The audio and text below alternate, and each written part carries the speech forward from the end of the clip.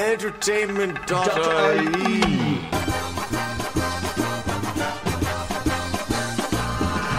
I love the way you say film. You're very welcome to another edition of The Film Show. I almost said the movie show there. Oh, Back wow. in the day from doing the old Facebook movie show. Facebook, I'm joined as always by Dean Malumbi and Brian Lloyd. This week we have, I suppose last week was packed, but this week's kind of a little bit more subtle, I would say. Subtle. Not including Rampage. Not including the Roxy movie Rampage. Making the Grade, certainly an Irish documentary, and Truth or Dare.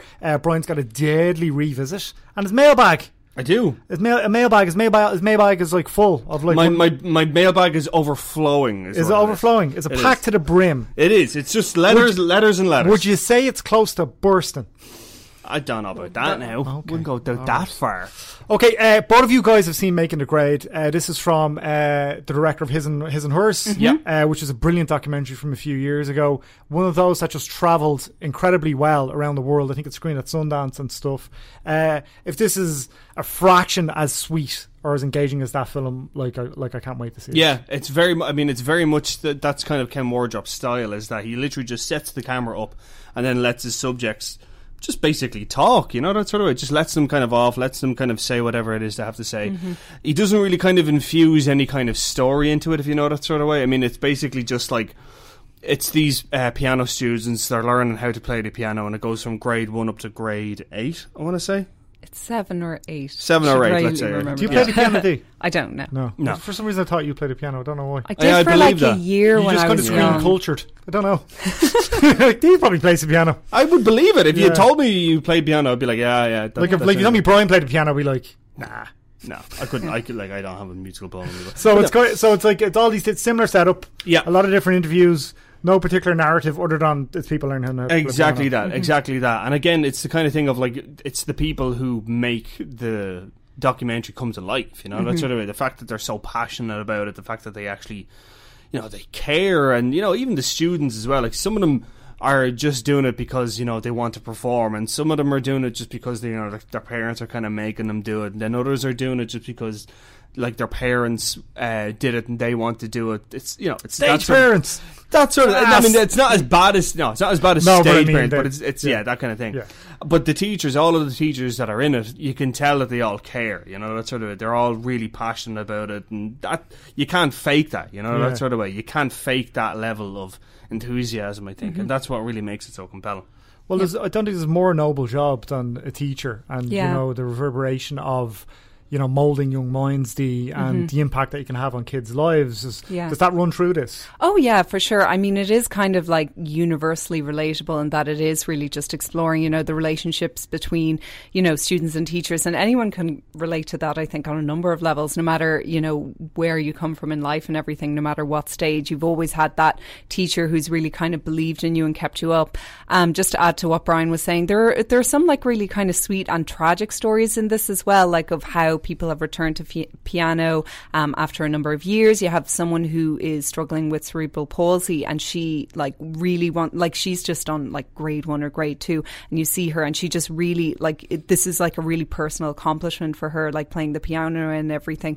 So it's really like moving and emotional as well, but very, very sweet, and it's very taught as well. Taught. Because it last week and it's coming back. Yes, it's a good word. Because it comes in at just like 85 minutes or something like that. His and Hers was quite similar, wasn't it? It was quite short. Yeah, I mean, that's it. I mean, it doesn't really kind of overstay its welcome. It literally just tells the story of these people making it through the different grades. And like, yeah, I mean, like that kind of lack of, how would you say, structure and story can make it seem like it's low stakes, and it is low stakes. I mean, like, they're not curing cancer, they're not doing anything. It's literally just people in a room with a piano learning how to play and stuff. But it's warmth, you know, that sort of way. Yeah. It's very genuine, and I think that's what makes it so kind of interesting to watch, you know, that sort of. I think you really come away from it with this just really kind of tenderness and this just feel-good feeling. You know, I think that everybody going to this will come out of the cinemas with the big beaming like grin on them. You can bring your mom to it, you can bring your granny to it, you can bring your little siblings to it. Everyone will really, really, appreciate this movie. It's rated general. It's a G, which you don't see a whole lot of nowadays. That like my mom and little sister went to it. They went to the premiere actually, and they were saying like there were loads of kids in the audience who were really enjoying it, because like a lot of the characters are kids. You have kind of, what's nice about it as well is it's such a like range of people from different backgrounds and everything. There are a lot of kids in it, but they're like older people as well. But there's something for everyone. And I know that sounds a bit corny, it is a bit corny, but it's very sweet and genuine. Like His and Hers was one of those that had a whole lot of hype behind it, but when you watched it was just, you couldn't help but smile. That's it. Such a lovely film. That's what I'm saying. Like, it is. It's a really lovely film. Like, it's really sweet. It's really short. Doesn't really kind of overstay its welcome. It's just, it is what it is, That's where do you think Ken Wardrop going next? Like, what is he going to continue down this road? I think so, yeah. Because if you look at like the one he did before this was Mom and Me, and it was about like basically men and their relationship with their mothers, and it wasn't done in a sort of like psychological Oedipus complex kind of. It wasn't like that.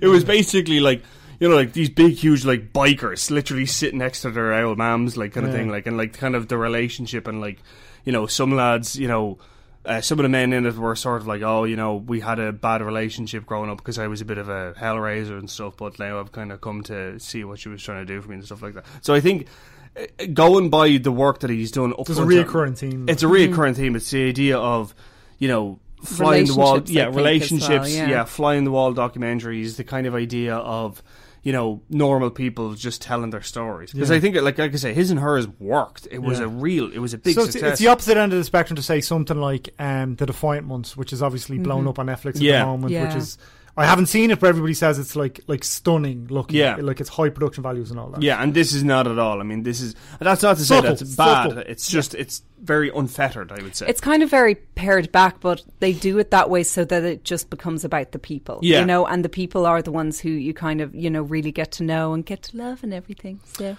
Oh, well, let's talk about The Rock and a joint ape. Jesus. Okay, right. Okay.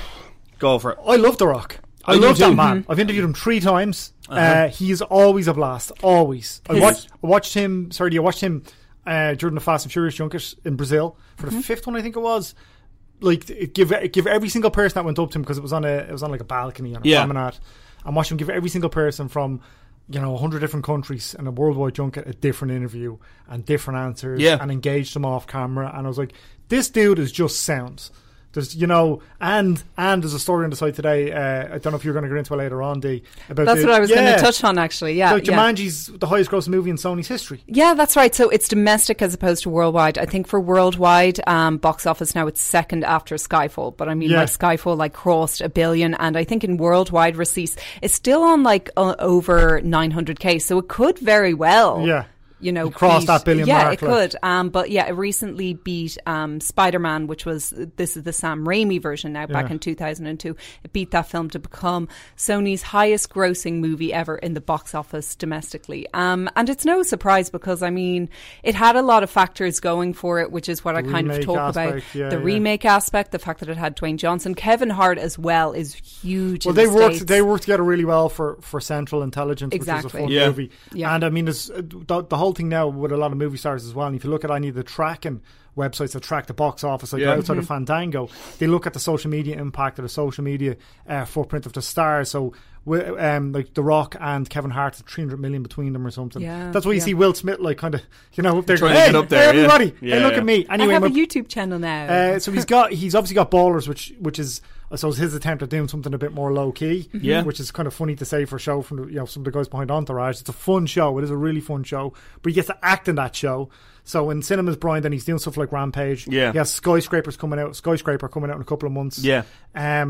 Is he getting too big to fail, or is he getting just too big in general, or I just think lazy with the lazy? I think is the word I would say. Like, that is the one word I would say about Rampage, is that it is just lazy as shit. Like, it is the kind of film that you know exactly what's going on. Now, look, it's giant gorillas fighting a flying wolf who's also flying. I'm in.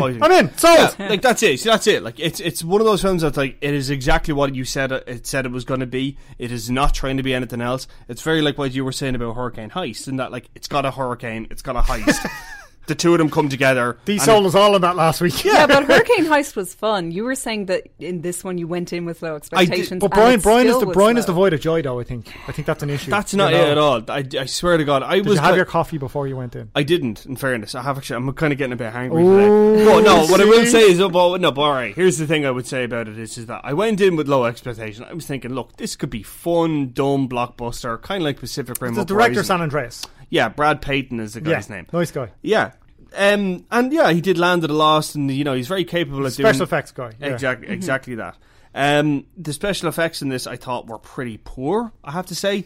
You look at something like Gareth Davis and what he did with Godzilla. He's able to really create a sense of spectacle and also a sense of scale. That sort of, like when you see the buildings toppling over, you really think, oh my God, that's really happening. There was in the first Godzilla, actually, not the first one, but the 90s version with Matthew Broderick. Roland Emmerich. One. There's a really gorgeous shot in that movie, perspective shot, and every time I'm in New York, I always think of it. When the side of the buildings, they just kind of look down an avenue, and you just see the side of the building. I always thought that was incredibly cool, and otherwise dog shit wrapped in catchy completely, film. But you were saying this film doesn't really have that. It's just kind of a lot of CGI. Yeah, it's a lot of CGI. It's a lot of very kind of like, as you would expect, buildings blowing up kind of thing. Even in this is the other part of it as well, and this is the problem that I had. The main problem I had with Rampage was that it thought it was being a good movie while they were doing it. That sort of way. Like, there are too many scenes in it where they're trying to build up, The Rock's character, and they're trying to build this relationship between him and the chap's name, who I forgot now. He was Negan in Jeffrey Dean Morgan. There you go. Thank you. Yeah, they're trying to build up a relationship with him and The Rock, and it just doesn't work. And it just comes off as if it was forced in. Yeah. To kind he needs a buddy. Yeah, he needs a buddy. He needs someone to bounce off it. Oh, he needs, a love interest. Oh, he needs, the kind of dweeby, nerdy guy at the start, and da. And it just felt like it was very much like by the numbers, very much executed in a very kind of bland fashion. And The Rock is look. I think he knows himself that, look, he's never going to win an Oscar, probably. Well, maybe, I don't know. Well, in the sense... The Rock can act, man. Oh, no, he can act, that's what I'm saying. And whenever he goes in to do these kind of action blockbusters, like, Fast and Furious or whatever, you can see he cares. Do you know what I mean? I think he cares, but in this, it struck me that he didn't care. Yeah. That's what I think. I think he kind of signed up to this thinking it was going to be one thing. It ended up being just another kind of... He's Will Smith in the 90s, in the early 90s and the 90s, and that, every single film he does has this insane level of expectation to become a blockbuster. And at a certain point, one is going to fail and fail badly, and then I suppose it's how he recovers. Exactly. It's how he recovers after that. I don't know. I was going to go and see this one later on.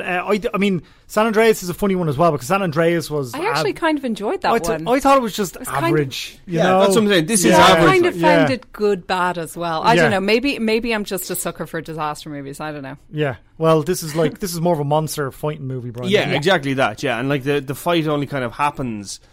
in the third act, So I was thinking, what I would love to see, the type of movie I would love to see The Rock, and I would love to see The Rock in a proper hand-to-hand combat action movie. Yeah, Chad Tedeschi, David Leitch, John Wick. Oh wait, actually, hang on, I have to play that. The fucking pencil. And then I realised, isn't he directing? David Leitch is in talks to direct the next Fast and Furious spin-off. Is he really? Oh, that's right. With Jason Statham. Jason Statham might finally get to make a cool action movie. And do you know what? And yeah, that's it. I think if he gets a director that's able to kind of put him sort of front and centre rather than putting special effects and then The Rock around it, But I think, after Deadpool 2 opens, and given how well Deadpool 2 apparently is testing, it's testing better than the first film. That trailer's phenomenal. It's so good. I think Leitch is probably going to have his pick of them. So, but that'll be interesting to see. He hasn't been locked in for it. Anyway. Okay, D, this is coming from Blumhouse, isn't it, this one? Truth or Dare?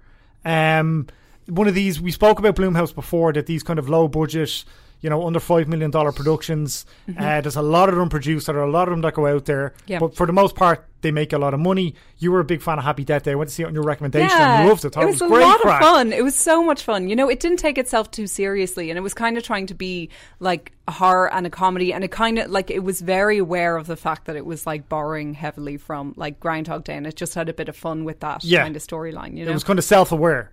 Yes. Okay, Jeff Wadlow directed this one. He did Kick-Ass 2, which was what are you at, mate? Do you know, what? How do you mess that up? So, How are the scares in this one? What's the horror like? Does it work? It's not really. I was kind of disappointed by this because it's weird. I've only probably become like, I was saying this to Brian earlier, I probably only really started to like horrors over the last maybe year and a half, and that's from working here and having to make myself watch horrors for this job. But I've grown to really like them. Like one of my favourite horrors of last year was Raw. So I'm kind of starting to that's extreme. Yeah, and that is that cannibal, is crazy. French cannibals. Yeah, and that's extreme. But yeah, I'm starting to really kind of enjoy that whole scare aspect and getting like the adrenaline rush that like horror junkies get and everything. So I kind of enjoy getting a bit scared. And Truth or Dare just isn't scary at all. And what I found disappointing about it as well, especially when comparing it to Happy Death Day, is it isn't really funny either. Yeah. It's kind of not really. Well, that lead anything. Performance in Happy Death Day really worked. She was great. Yeah, she was brilliant. Yeah. Really looks like Misha Barton, I think. Yeah. Must get her name. Okay, so the synopsis for Truth or Dare is very funny. A harmless game of Truth or Dare what? Among friends turns deadly when someone or something begins to punish those who tell a lie or refuse to dare. That's like that's fierce extreme now. Yeah. So I'm assuming people just go missing. Is it like cliche to the point where I'll be right back and then they don't come back? No. I mean, you see what like happens and everything. It's kind of it's a bit like what's that one with everyone dying? Final Destination. Like, do you remember those films? Yeah, they made about 15 of them, didn't they? They made loads. 7, I think. Loads. I don't know. Yeah, like it's. I think like we were saying about Blumhouse and the fact that like, you know, they can make them for like feck all money.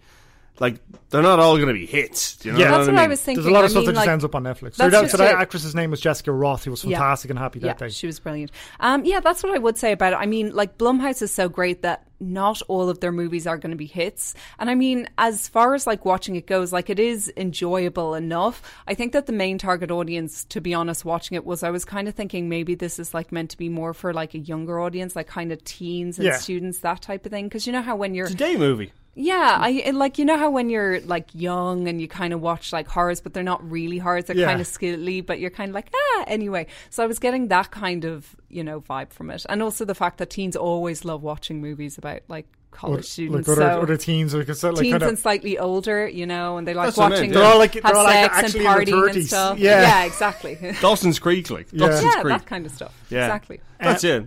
So what were you going to say there, Brian, now? No, that was it. I was literally going to say it sounds to me like a total teen date movie kind of thing that you'd like.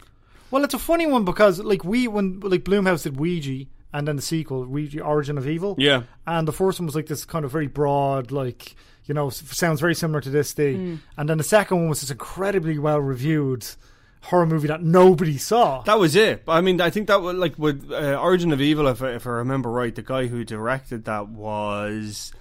I think he was the guy who did Don't Breathe or something like that, or he basically did another horror film that was really well reviewed and really liked, and then he was kind of given this as a sort of like, okay, let's see what you can do with it. Directed and edited by Mike Flanagan. That's it. He was the guy who did Gerald's Game. Yeah, he did Gerald's Game. Yeah. He did which was on Netflix, which was this. You loved brilliant. that one, actually. I loved that. Stephen King adaptation, isn't it? Yeah, the Stephen King adaptation. With Carla Gugino. Yeah, Carla Gugino and Bruce Greenwood. Yeah, and it's a really good. You should really check it out if it's on Netflix. It's a really, really good thought thriller. Thought. But like I think with Ouija Origin of Evil, I think that was just sort of like no one's expecting it to be good because like the first one was shit. Let's be honest. But that's a good sign that like a director can go and take. A kind of a dying on its arse franchise and revitalise it, something and revitalise it, and so it'd be interesting to see where he kind of goes now. His career, Mike Flanagan. He's doing the sequel to The Shining, Dr. Sleep. What do you reckon on that? I am excited. Like I love Stephen King anyway, so like anything kind of Stephen King related, I'll be on it. Couldn't tell that by looking at you around. I saw a lot of people, though, online giving out about it because they were like, well, that's kind of a crap Stephen King novel as it is. Dr. Sleep was pretty shit. Yeah, it was pretty shit. People online giving out? Never. No. Go away. You'd be one of those people if you didn't do it for a living. Oh, no, completely. God, you're telling me. Like, but yeah, no, Dr. Sleep was pretty poor in fairness. And like, I mean, I think The Shining is the kind of film that like it works on its own and it doesn't need a sequel. I mean, we said that Ouija Origin of Evil didn't do that well, right? But it was a $9 to $12 million budget and it made just under $82 million at the global box. That's really good. That's pretty decent. So it more than covered its cost. Okay, that's the reviews for this week. Although I did go and see Love, Simon. We didn't review Love, Simon last week. What did you think? So I went to see Love, Simon yesterday. It's very sweet. It's just really, really sweet. It's very broad Hollywood kind of coming of age comedy that just happens to be about a gay guy. And actually kind of reminded me, I was saying to Dee earlier on, reminded me of Never Been Kissed a little bit. Oh, I love Never Been Kissed. Just really good. Like, I mean, it doesn't have that Drew Barrymore quirky humour, obviously, but it's very, very sweet. Obviously, Gav reviewed it for the site, so none of us got it till last week, but I'd agree when Gav gave it 4 stars, and it's kind of well worth checking out, because there was so much out last week. There were so many films out last week that it was kind of, I think, it probably just got lost in the 4.5 5-star reviews of Michael Inside and A Quiet Place. Okay, Brian, before we go on to Dee's movie news, give us a look at our mailbag. Letters, we get letters. Letters, we get letters. We get stacks and stacks of letters. Now this actually, I will say, this is actually a lovely letter, and I sent this around actually. We got it last week. It was sent in by Evan Murphy, and he says you were on the way over to London to tell John Krasinski to fuck off. Are we True story? True story. That did happen. I did tell John Krasinski to fuck off. He said it in a playful way though. John Krasinski thought it was funny. Laugh. He did laugh. I mean, and I said, imagine he went, "Excuse me, did you just tell me to fuck off?" I mean, like, then he does a Jim look to the camera. I mean, yeah, if he did that, I was so waiting for him. I really wanted him to look at the camera just once in the interview. He didn't do it once. I think he knew as well. Yeah. But, I told John Krasinski to fuck off, and I'm very embarrassed about it. Like, I would give the context first of all, because he was so sound. It's a really good interview. We'll put mailbag aside for a second. So basically, what happened was, interview's live on the site, by the way. Interview is live on the site. You can check it out now. We sat down. I was the first. Like, when they do these interviews, they send over about 3 or 4 journalists from Ireland, and I was the first one in. And I sat down, and he says, "Oh, where are you from?" I says, "Oh, Ireland." I said, "Oh, Ireland." They always do that. And it was like, "Yeah, Ireland." I said, "What part?" And he says, "Oh, Dublin." I said, "Dublin." I said, "Oh, wow." I said, "You know, I've got family down in Cork." I said, "Fuck off, really?" And then, of course, when somebody kind of automatically kind of is you can see they're trying to engage with you. You kind of like lower your barrier a little bit. And you're like, "Oh, fuck off! No way, really? Shit! Wow, that's amazing." You're not used to a like actual movie star from like obviously a very good director. Yeah, being like, "Oh, what's going on, man?" Just been sound. Yeah, that's it. Like being really kind of that's what I would say. It was disarming. Yeah. Like it was completely to the point that I was literally telling him to fuck off. Like I knew him like so many years. Like, and I didn't. I literally met him that day, and I told him to fuck off. So I'm an idiot, basically. I'm an idiot who can't handle people giving me positive attention. But you can confirm that John Krasinski is the soundest man. He is a very, very sound man. And like I will say this now, this is like a little bit of a behind the scenes thing. Ooh. This is the only time I have been at a junket, and I am doing this now about 5 years. This is the only time that the runners are the people who are running around and bring you into the yoke. It is the only time they actually sat down. I was waiting. I was a small enough junket, and one of the runners sat down next to me, and she was like, "Oh, how are you finding the interviews so far?" And I was like, "Oh, they're really nice." Emily Blunt was lovely as well. Yeah, Emily Blunt was lovely as well. And your one just said, "You know what?" I said, "This is like one of the most easiest junkets I've ever done. They're so nice. They literally have no airs or graces about them. They are just really down to earth people." And like it's just like, this is so easy. Like, this makes my job so much more easier. And I was like, that in my 5 years of doing this, that has never once happened. Yeah. Where they've said it unbidden, like, you know, that kind of. They literally were like, your one was kind of shocked. She was like, "I can't believe how nice they are." Like, and I was like, "Fuck." Well, it's a great film as well, and that always helps, and it's made a fortune. I think. Yeah, we're going to probably talk about that a little bit later on. But go on, get into your sack there. So into my sack. This was sent in from Evan Murphy, and this was a really, really, really lovely. You got to go on the plane there in London, way, and you were like, "Oh, that was so nice." He says, "Dear Brian, I am such a huge fan of the podcast and have been of yours since the radio." That's when I used to do Chris and Kira.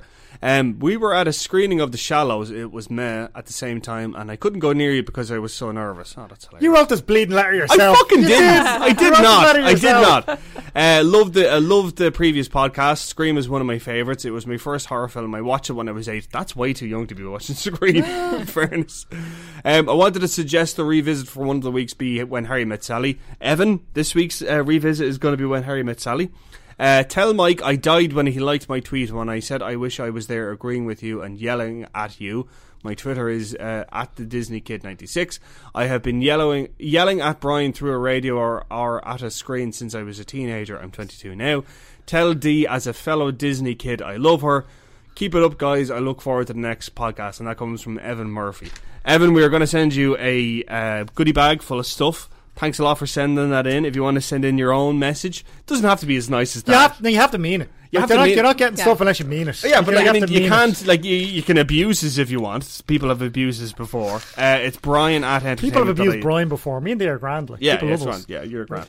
I'm the dislikable one. Yeah, so it's Brian at entertainment.ie if you want to send us in something for the mailbag. I still have a big grin on my face. It's from great, that. wasn't it? That was really nice. That was so And I nice. mentioned Disney, and I love Disney. Oh, Fair play, Evan. yay. Thanks for getting in touch. All right, Dee, watch out for us for movie news.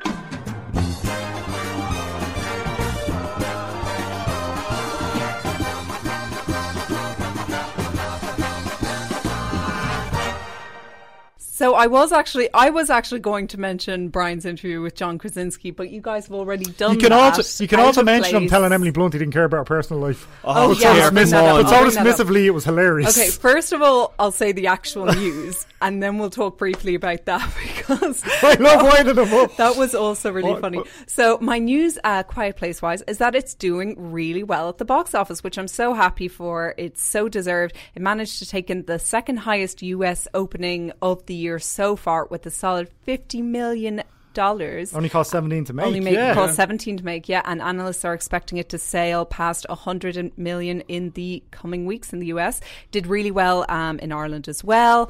And apparently this statistic, according to Deadline, puts A Quiet Place on par with M. Night Shyamalan's Split, which was a huge success back in 2016, I want to say. Yep. And 79% above Get Out's debut, which is also huge. Get Out had yeah. such strong legs. I think that's going to be the test here. And obviously Yeah, the you social want it to run conscience. for weeks Yeah, and weeks, yeah. exactly. But I couldn't be happier that film is doing well because, I mean, not only are there like really good people behind it, which is obviously rare in Hollywood. Yeah. Like, you know, Emily Blunt didn't like throw anything at you when you were like... All right, can we put some context on this? We should have to give every one of your interviews context. Well, But if no, you this is wa- what happened, Well, right? in fairness, I didn't these have my two coffee. in particular were funny. But Okay. he basically, Brian also interviewed Emily Blunt when he went over to London, and The delightful Emily Blunt. she's so The sweet, English yeah. Rose, Emily Blunt. Yeah, go on and tell the story. No, you You tell tell tell the what story. happened. I was So, just contextualizing. what I said was Actually, do you know what? Why don't you just play a clip of it? okay, Grant. We'll just play the clip where I told Emily Blunt that I did not care about her personal life. We'll play the whole clip. The first question I wanted to ask you was that working with your husband, and I'm not asking about your personal life, but Yeah, right. no, You're like, he how said- did you guys meet? He said the same thing. I swear, I don't care. I mean, I do care, but anyways, the idea of the fact that he has, I would say, personal knowledge of what makes you tick and what can kind of get you to a place of Yeah. getting that fear. How was that? I mean, Well, was John it? likes to terrorise me on a daily basis, Sure. sort of in general. Well, I think we do obviously understand each other. We have a sort of secret language that inevitably comes when you've been together almost a decade. And I think this was such a personal film to us because Yeah, you're it both resonated parents. so much. It was by osmosis. I think your own life experience is going to make its way onto the screen. He just knows he's an actor, so he knows when to step back, when to help you out, when to give you direction, when not to. I think that was kind of thrilling for me to. Not that I thought he was going to be a dictator or anything. Sure, but yeah. just, Yeah, it of was course. like a relief, you know. Okay, now in fairness, I'm not going to lie. Just hearing it on its own probably sounded even more aggressive than it looked. See, I think your In the interviewing YouTube style video. is so laid back. You've got a really and this is we all have contrasts in interviewing styles, Sure, yeah. right? But it was a really good interview. It's a really good interview. You're really good at your job, Brian. Thank you. For much we take the piss out, you're very Thank good you. at it. Okay. But your interview style is so laid back, but in your head you're nervous. I'm terrified. You can't not be in those situations and not be nervous. They're strange. You're like, oh my shit, it's Emily Blunt. Yeah. She's Mary Poppins. Yeah, like literally 4 feet away from me is the future Mary Poppins. Yeah, Yeah. like I can't. Yeah, like I am terrified when I do those. I look like I don't give a shit. I am terrified. I am like there's like blind white noise in my head. I am like getting cotton mouth. Like actually, Sharon Gray, the one of the corporate people around behind the scenes there, she was given out to me once for eating chewing gum in the middle of You were eating chewing gum in an interview? yeah. Well, You dragged up our air. What's the story? Well, no, you see, like? this is it. Like, I used to smoke a lot. I used to smoke about, like, 30 a day. And my thing was that before I do an interview, I would literally, like, inhale a cigarette in one and then run in and do the interview. So that would kind of keep me calm and keep me kind of measured. And now I, like, because my mouth would just kind of keep chattering. So now I just throw a chewing gum in before I go in to kind of keep it. I think you're just looking for an excuse to start smoking again. You're like, oh, you I'm need not. it for my No, nerves. I'm not. No, I swear to God, I'm 8 months off them. I'm done. I'm done with cigarettes. But I'm just saying that's what I used to. I used to smoke all the time before I do interviews, and that would kind of keep me kind of less nervous. But now I have to chew chewing gum. You have to chew chewing gum and appear brazenly too late back. Yeah, and like insult the very people that I'm interviewing. That's how I cope with interviews. Yeah, so I should have got it with the very next question that it was you're obviously coming from a very respectful place, and you just want to engage with them on a natural human brain level, which sometimes involves profanities. It does, and I mean, that's it. That's affection. That's affection. That's affection in Ireland for males in Ireland. I just I mean, I think if I didn't give a shit, I think if I did not give a shit about their film, I'd just be like, so what was the movie like? Talk. It was taught. I get shit off some of the studio people from not shit, they take the piss out of me because if I don't like the film, you have the queue. You have the queue. You're always like, congratulations on the film. I'm like, oh, thanks. I'm like, did not commit to an opinion there. Oh, yes. Guys, you're giving away all your secrets. Giving away all our secrets. Yeah. I'll have to think of something else now. Yeah. Well, what's your secret, D, for interviews? Oh, I just smile loads. Like sometimes I have like I look back at interviews and like you can see so much gum. I'm smiling so hard because I figure if I smile, you're so happy to be there. Nervous. Yeah, that's good. Yeah, no, that's you like that. Yeah, but like I'm just like keep smiling. Don't be a dick. Keep smiling. Keep smiling. Exactly. Keep smiling. What else, Jaffers D? So this is news regarding The Accountant, and I really like to talk about this movie because I actually quite enjoyed it. I enjoyed it too. I think all three of us did actually, yeah. So it was recently revealed that The Accountant was the most rented movie of 2017 in the US. Yes, people still rent movies, and I'd like to add they still buy DVDs, Mike, because I actually bought The Accountant and John Wick Chapter 2. I meant to say to you, I was in and you're ripping the piss out of me for it. I was taking a shortcut to like Euro World or something in Ilac Centre the other day, and they have €2 DVDs. There you go. Oh! Dallas Buyers Club for €2. I might do that. Should have taken a picture for you. Yeah, I'll go in and buy some classics. Sorry, I'm laughing now. So it did end up becoming kind of a sleeper hit, even though box office wise, I don't know if it did phenomenal, but it did like 80-something million. Yeah, it did great. It's really good. More than it was like 40-odd million budget. Yeah. I think it did well enough to inspire. Well, are they still making the sequel? Yeah, I know Gavin O'Connor. Well, Gavin O'Connor's been attached to something else again. Suicide Squad 2. Yeah. So the top three in terms of like rentals were the 2 and 3 shouldn't be too much of a surprise. Moana was 2. Beauty and the Beast was 3, so obviously you've got all the families renting let's or shut whatever the kids there. Up. Yeah, exactly. Shut the kids up. Can't bring them to the cinema. Let's make them watch TV, and let's be legit about it. So, and these figures were pulled from a report by the MPAA. It doesn't include how many units were sold in physical terms, so we don't know how many times like The Accountant was rented. But yeah, it still. That's a really that's a good sign probably for why they're going to make another one. They were obviously looking at those figures. Well, I mean, if you think about all the movies over the years that have like kind of made a comeback through, like home videos. It was initially Shawshank. Exactly, Shawshank Redemption. Wizard of Oz when it was distributed via TV, when it was shown at TV on Christmas, as opposed to like in the actual cinema theaters, it like completely bombed. So these things do kind of get another, life in other formats, and it's so interesting, even as we continue to, expand into more and more formats that could give, movies that deserve a life that don't necessarily, get seen at the cinema, they could still it's a really good thrive. I've rented a couple on YouTube because I've got Chromecast. Oh, YouTube Red. I've done that a couple of times, like, and it's kind of handy to do as well. Like, it costs £3 or something depending on the movie, and you get to watch it on a big TV or via your phone. Like, do you know, I watched Valerian on Netflix. That was a really good film, and I'm really annoyed that I didn't get to see it in the cinemas. Really? I thought it was really interesting. I know you wouldn't like it. No, fair. Why wouldn't I like it? Because it's all sci-fi shit. Like, visually, it's really cool, but you have to admit that those two had zero. Oh no, chemistry. God, yeah, no, Jesus, like they were so badly cast. Like Dane DeHaan and Cara Delevingne were so badly cast.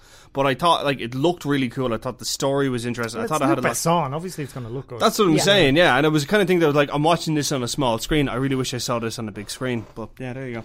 And you had some Nicolas Cage news. So I think we were just talking about Nicolas Cage here the other week. So Nicolas Cage wants to play the Joker. This is obviously a character that's been brought to life by, the likes of Jack Nicholson, Heath Ledger, Jared Leto over the years. And there's even been talk around Joaquin Phoenix taking the role, but he said that he hadn't heard anything about it, so I don't know how likely that actually is now. That was the whole like Martin Scorsese project. Yeah, Todd Phillips was directing. Exactly. Joker Origins. Yeah, we're still not sure exactly what's happening with that. I suppose all the focus is kind of on The Irishman anyway, and then like we'll hear about his future projects and stuff. But speaking to Joe Blow, Cage explained that while he believes his superhero days are behind him, obviously he's done, you know, Ghost Rider and Kick-Ass and everything. There are 2 superhero roles he'd still really like to do, and one of those is Doctor Doom. Fantastic Four, isn't it? Yes, thank you.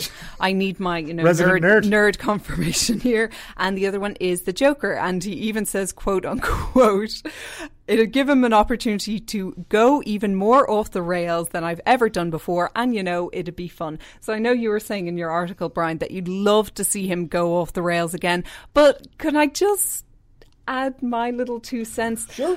I think that Nick Cage going off the rails was kind of belonging to a particular time and era, and that era is now past. I mean, it's been like 20 years since we've seen a proper like Nick Cage go off the rails performance. And do we really need him to do the Joker? When he was going off the rails in like, you know, Face Off, and he's like a $100 million blockbusters, it was kind of a bit of crack. Like, you know, now it's people are so desensitized to this stuff. I think, but I think the last great performance he did of him going utterly nuts, and I'm going to play a clip of it now. It's from Bad Lieutenant. Just listen to this. I was watching TV, the game, right? Ronaldo Hayes, he got tossed the ball and he was running with it. He was running. He jumped over 3 linebackers in midair. He sprouted antlers like a gazelle, like an elk. He landed again. He ran. He scored a touchdown. That's the crack talker. Hey, listen, I'm not worried about you, so don't be concerned about me. Because I'm not concerned if you're not concerned, so don't worry, because I'm not really concerned. That's actually a cracking film. That is such a good film. That is such an underrated film. He's but great that in was that. ages ago as well, wasn't it? Which? That was a few years ago. It was a good few years ago. And he did Joe as well. He's great. Yeah, in Joe too. Joe was subtle. exactly. Joe was Nicolas Cage completely underplaying it. Bad Lieutenant was him playing it to the fucking hilt. Yeah.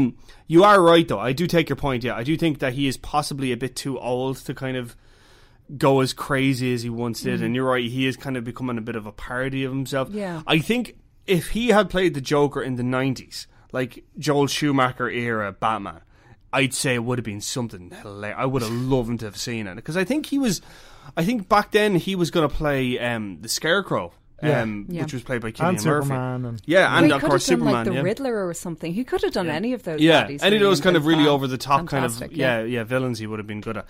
I have such a soft spot for Nicolas Cage. We can kind of tolerate him in anything. He's a great actor. He's a brilliant actor. He's a really great actor. He's such a good actor. He's fallen down, and you did a great piece on the site, Brian, and Bruce Willis. Yes. About how he's fallen down that kind of, hole of... Taking the money. Hole, yeah. Back in the day it was direct-to-video, whatever you want to call it, direct-to-DVD now for Deirdre over there. So not for DVDs. It's VOD, Deirdre. Get with it. Get with the program. Just stream it, okay? Okay, and I know you wanted to talk about Jumanji out doing Spider-Man. We've kind of already talked about that, Dee. But it made loads of money anyway. It's still making loads of money. That was basically it. Thanks for that, Mike. Sorry, I ruined that for you. Succinct. I ruined that for you earlier in the podcast. I do apologise. All right, Brian, what have you got in your revisit this week? Via Evan Murphy, who suggested that I revisit this week, is When Harry Met Sally. I have decided that for the rest of the day, we are going to talk like this. Like this? No, please, to repeat after me. Pepper. Pepper. Pepper. Pepper. Pepper. Pepper. Pepper. Waiter, there is too much pepper on my paprikash. Waiter, There is too much pepper on my paprikash. on my paprikash. But I would be proud to partake of your pecan pie. Oh, no. But I would be proud But I would be proud to partake to partake of your pecan pie. of your pecan pie. Pecan pie. Pecan pie. Pecan pie. Pecan pie. Would you like to go to the movies with me tonight? Would you like to go? What? Not to repeat, please, to answer. Would you like to go to the movies with me tonight? Okay, so When Harry Met Sally, I think what is very interesting to me about When Harry Met Sally is that although you watch it, and it is very much a 90s film, and it's very much of its era, I think It's made in the 80s. 89. Yeah, that's not the 90s, Brian. 89, 90. It was made in 90s. It is. Open it up. Open up IMDb there. Hang on a second. I need to sort this out now before we go any further. Please open up. Nobody is calling When Harry Met Sally an 90s movie. Nobody. I'm waiting until they get it. What year is it? 1989. Fuck. I don't know if it is one of those, in-betweeny movies, because it's not quite 80s Fine. either. It's but early you 90s. shouldn't really describe it as either then. In my mind, it's early 90s. I think of that movie, I think of early 90s. Okay, so the film was made in 1988 or something, right? All right. Came out in Getting a bit 89. It was released in Ireland on the 12th of January 1990. Thank you. There you go. So my point is that it is a time... True your bone there, Brian. All right, thank you. What I'm saying is that it's a timeless film. That's my point. Like, as in, like, it has aged incredibly well, I think. And you look at something like, I don't know, Annie Hall, or you look at any of the kind of classic romantic comedies, not all of them have aged as well as this, I think. I think Meg Ryan was brilliant in it. I think she was at her height of her likability and charm. Yeah. Billy Crystal was brilliant. I think the chemistry that the two of them have together is so natural and unfiltered. I thought Carrie Fisher was brilliant as a friend in it as well. Bruno Kirby. Yeah, and Bruno Kirby as well, who played the one that she eventually ended up with. The thing that I really want to talk about is, and this is what boggles my mind, right? This was directed by Rob Reiner. Yeah, right? Mad. Who then went to do A Few Good Men, and then followed A Few Good Men up with Misery. If I'm right in saying that now, I think I might have my order. Rob Reiner is a phenomenal director. But like, that's years. like Yeah, how in the name of shit do you make three what I would describe as benchmarks of the genre? As in, like, When Harry Met Sally is the benchmark of romantic comedy. So Rob Reiner went like this. This is some run. Yeah, look at this. He went from This Is Spinal Tap to The Sure Thing to Stand By Me to The Princess Bride to When Harry Met Sally to Misery to A Few Good Men. Then came North. Scuttering off the tracks with North. Followed her up with The American President, Goes to Mississippi, and hasn't really made a decent film since then. In fairness, but that's what I'm saying. Like that, Jesus, that was some run. That is a run. Like holy shit! Like This Is Spinal Tap pretty much started off the whole spoof mockumentary thing that Armando Iannucci did. Misery, for me, I think is one of the greatest thrillers ever made. A Few Good Men, I mean, that's up there with 12 Angry Men in terms of like courthouse, legal drama. And this is, come on, like it's still brilliant. Like, and again, When Harry Met Sally is the quintessential romantic comedy, because I think what makes it the romantic comedy is the fact that they start off and they hate each other. Yeah, like the opening sequence when they're in New York. And, like, he's all, like, trying to be, like, this emo serious guy. And he's all, like, I think about death a lot. And she's just like, I don't care, kind of thing. Like, and then, like, they meet each other a few years later. And she's like, oh, he was such an asshole. And that's, I don't know, like, I mean, I think that is a very natural, common thing to happen in relationships. How would it happen nowadays? I don't see that happen. Would it be like some YouTube commenter trolling you, or somebody on Twitter? And then you met him and it was like, I wouldn't. I would say that, I mean, I think in that regard, maybe it has aged a bit. But I think the themes that it deals with, the idea of, like, being alone and, like, how bruising breakups can be for people, and how, it can seem like you're going to be alone forever, kind of thing, and you just kind of accept it. No, but I'm just saying. But but then eventually it will come its way around. Emoji movie all over again. No, but I mean, like, in the sense that when he's like, after he gets divorced and he's just kind of like, I don't know if I even want to be in a relationship again. That can happen after when you break up with somebody. It's like, I'm done. I'm never doing this again, kind of thing. I can be a happy bachelor for the rest of my life, or bachelorette, or spinster, or whatever it is. What do we say now? Do we say spinster? You don't have to be BC around me. I'm just saying, what is the preferred nomenclature for, like, single women, like single women? I don't know. I've never been one, so. All right, D. That final speech. Have you seen this? Have you seen Harry Met Sally? Of course I've seen it. Just saying, come on. You can never tell you something you hadn't seen recently. It was. We're all new. But that final speech. I can't remember. Yeah. That final speech, New Year's Eve. Billy Crystal comes up to Meg Ryan at it. It's like the quintessential guy girl. Can they be friends? Somebody likes somebody, always likes somebody more, and it just accumulates in this that scene is just brilliant. It's so good. Like even the bit where he talks about like the little thing on her eyebrow. Like I mean, and that's what I'm saying. Like it's natural. It feels very kind of honest. You know, that sort of way. What do you think happened with like romantic comedies at a certain point in the noughties where they stopped being like Billy Crystal and they started being like Gerard Butler? Like what went wrong? Yeah, I was thinking of like, it's so weird, you know, like, because when I think back to my teen years, I watched so many romantic comedies. Like, they were my bread and butter of movies. But I think back on them, and they weren't very good. You know, like, I think back to, like, Made in Manhattan was just atrocious. And somehow I managed to watch it, like, 3 or 4 times. John Hughes. I remember really liking Just Like Heaven when I was young. Remember the one with Reese Witherspoon and Mark Ruffalo? Yeah, that was Mark Ruffalo going, like he was still indie and he went to try and be a movie star. Yeah. Well, he managed it in the it end. worked, to be fair. Know, he got there Mark eventually. Ruffalo. Yeah, so... But like 13 going on 30, I think is great. It crack. is. I love that film. That's such great crack. Like I feel like that came a little later though, didn't it? It did, yeah, it did. Noughties. But anyway, no. I mean, I think that what works so well with When Harry Met Sally. Well, I mean, Brian's listed off a bunch of things there, but I mean, I think part of the reason why it's so timeless is just that it's so well written. Like every line in it is so funny and it's natural. Like it just exudes from these characters, you know, who you totally like believe in, you know, her with all her like little neuroses stuff and him with all his like pessimism, and somehow you do like believe that they could be friends because they could like just, you believe that balance two people each other. could exactly balance each other off, kind of talk and have discussion and debate and everything. So it's such a lovely film. And another scene I have to point out is of course the famous restaurant scene with the fake orgasm, which like still gets me every time in that woman's Classic last line. Scene, yeah. I'll Rob have what Reiner's she's man. having. That's Gotcha, right, Brian. yeah. Brian was waiting to say it. I was like, guys, everybody knows that bit of trivia. Anyway, it is an iconic movie and for a reason. So. Also, quintessential New York movie. Yes, Very New York. Post Yeah. New Very York New and all York, in that poster. It's just a gorgeous film. And I think Yeah. people just walk around New York kind of still remembering parts of the film. Yeah. hoping that they'll live Harry and Sally's life. His apartment was amazing, by the way. I always think like him and Three Men and a Baby, they had the most amazing New York Three Men and a Baby is a great show for a revisit. Yeah. We might do that. Actually, we'll do Three Men and a Baby next week. Well, somebody might give you a better Somebody suggestion. might give a suggestion. Yeah, possibly. Yeah. We're trying to be interactive here, Brian. All right. You know, for your sack. Well, maybe if people really like that suggestion, they can say, yeah, do Three Men and a Baby. What do we think of Three Men Well, and a Three Baby? Men and a Little Lady is the one that has Waiting for a Star to Fall. That's right. That is a which tune. people always think is in the first one, but it's actually in the sequel. Also, Mannequin on the Move and the Karate Kid, Peter Cetera from Yep. Chicago. It's not the Karate Kid 1, it's Karate Kid 2. There you go. There you go. There's more trivia. We're full of it this week. Here, want some more fucking trivia? I'll give you this one, right? The director of Three Men and a Little Lady also directed Dirty Dancing. Oh, that's random. And Three Men and a Baby. Kenny Ortega. No.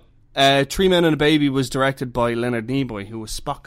Yeah, everybody knows that. I'm just saying, not everybody knows Everybody that. knows Not that. everybody knows that. You peaked and then you kept going and you should have just like... Well, he had to put in his last little nerd fact. I had to get it in there. Nerders, like, to be Sorry, fair. I can't have it. Like, All right, Brian, I've had enough of your shit this week. That's it. The show's over. Get out. Get out. Okay, give people your email address for your sack. Yes, if you want to email us in any comments, suggestions, death threats, whatever, it's brian@entertainment.ie. That's BRIAN @entertainment.ie. Send us whatever you want, and we will the one that we read out next week. We will hopefully send you on some sort of nice goodie bag. Are you collecting these prizes, by the way? Have you taken responsibility to get these prizes and send them out? No, I'm still giving. Why was I supposed to? Oh shit!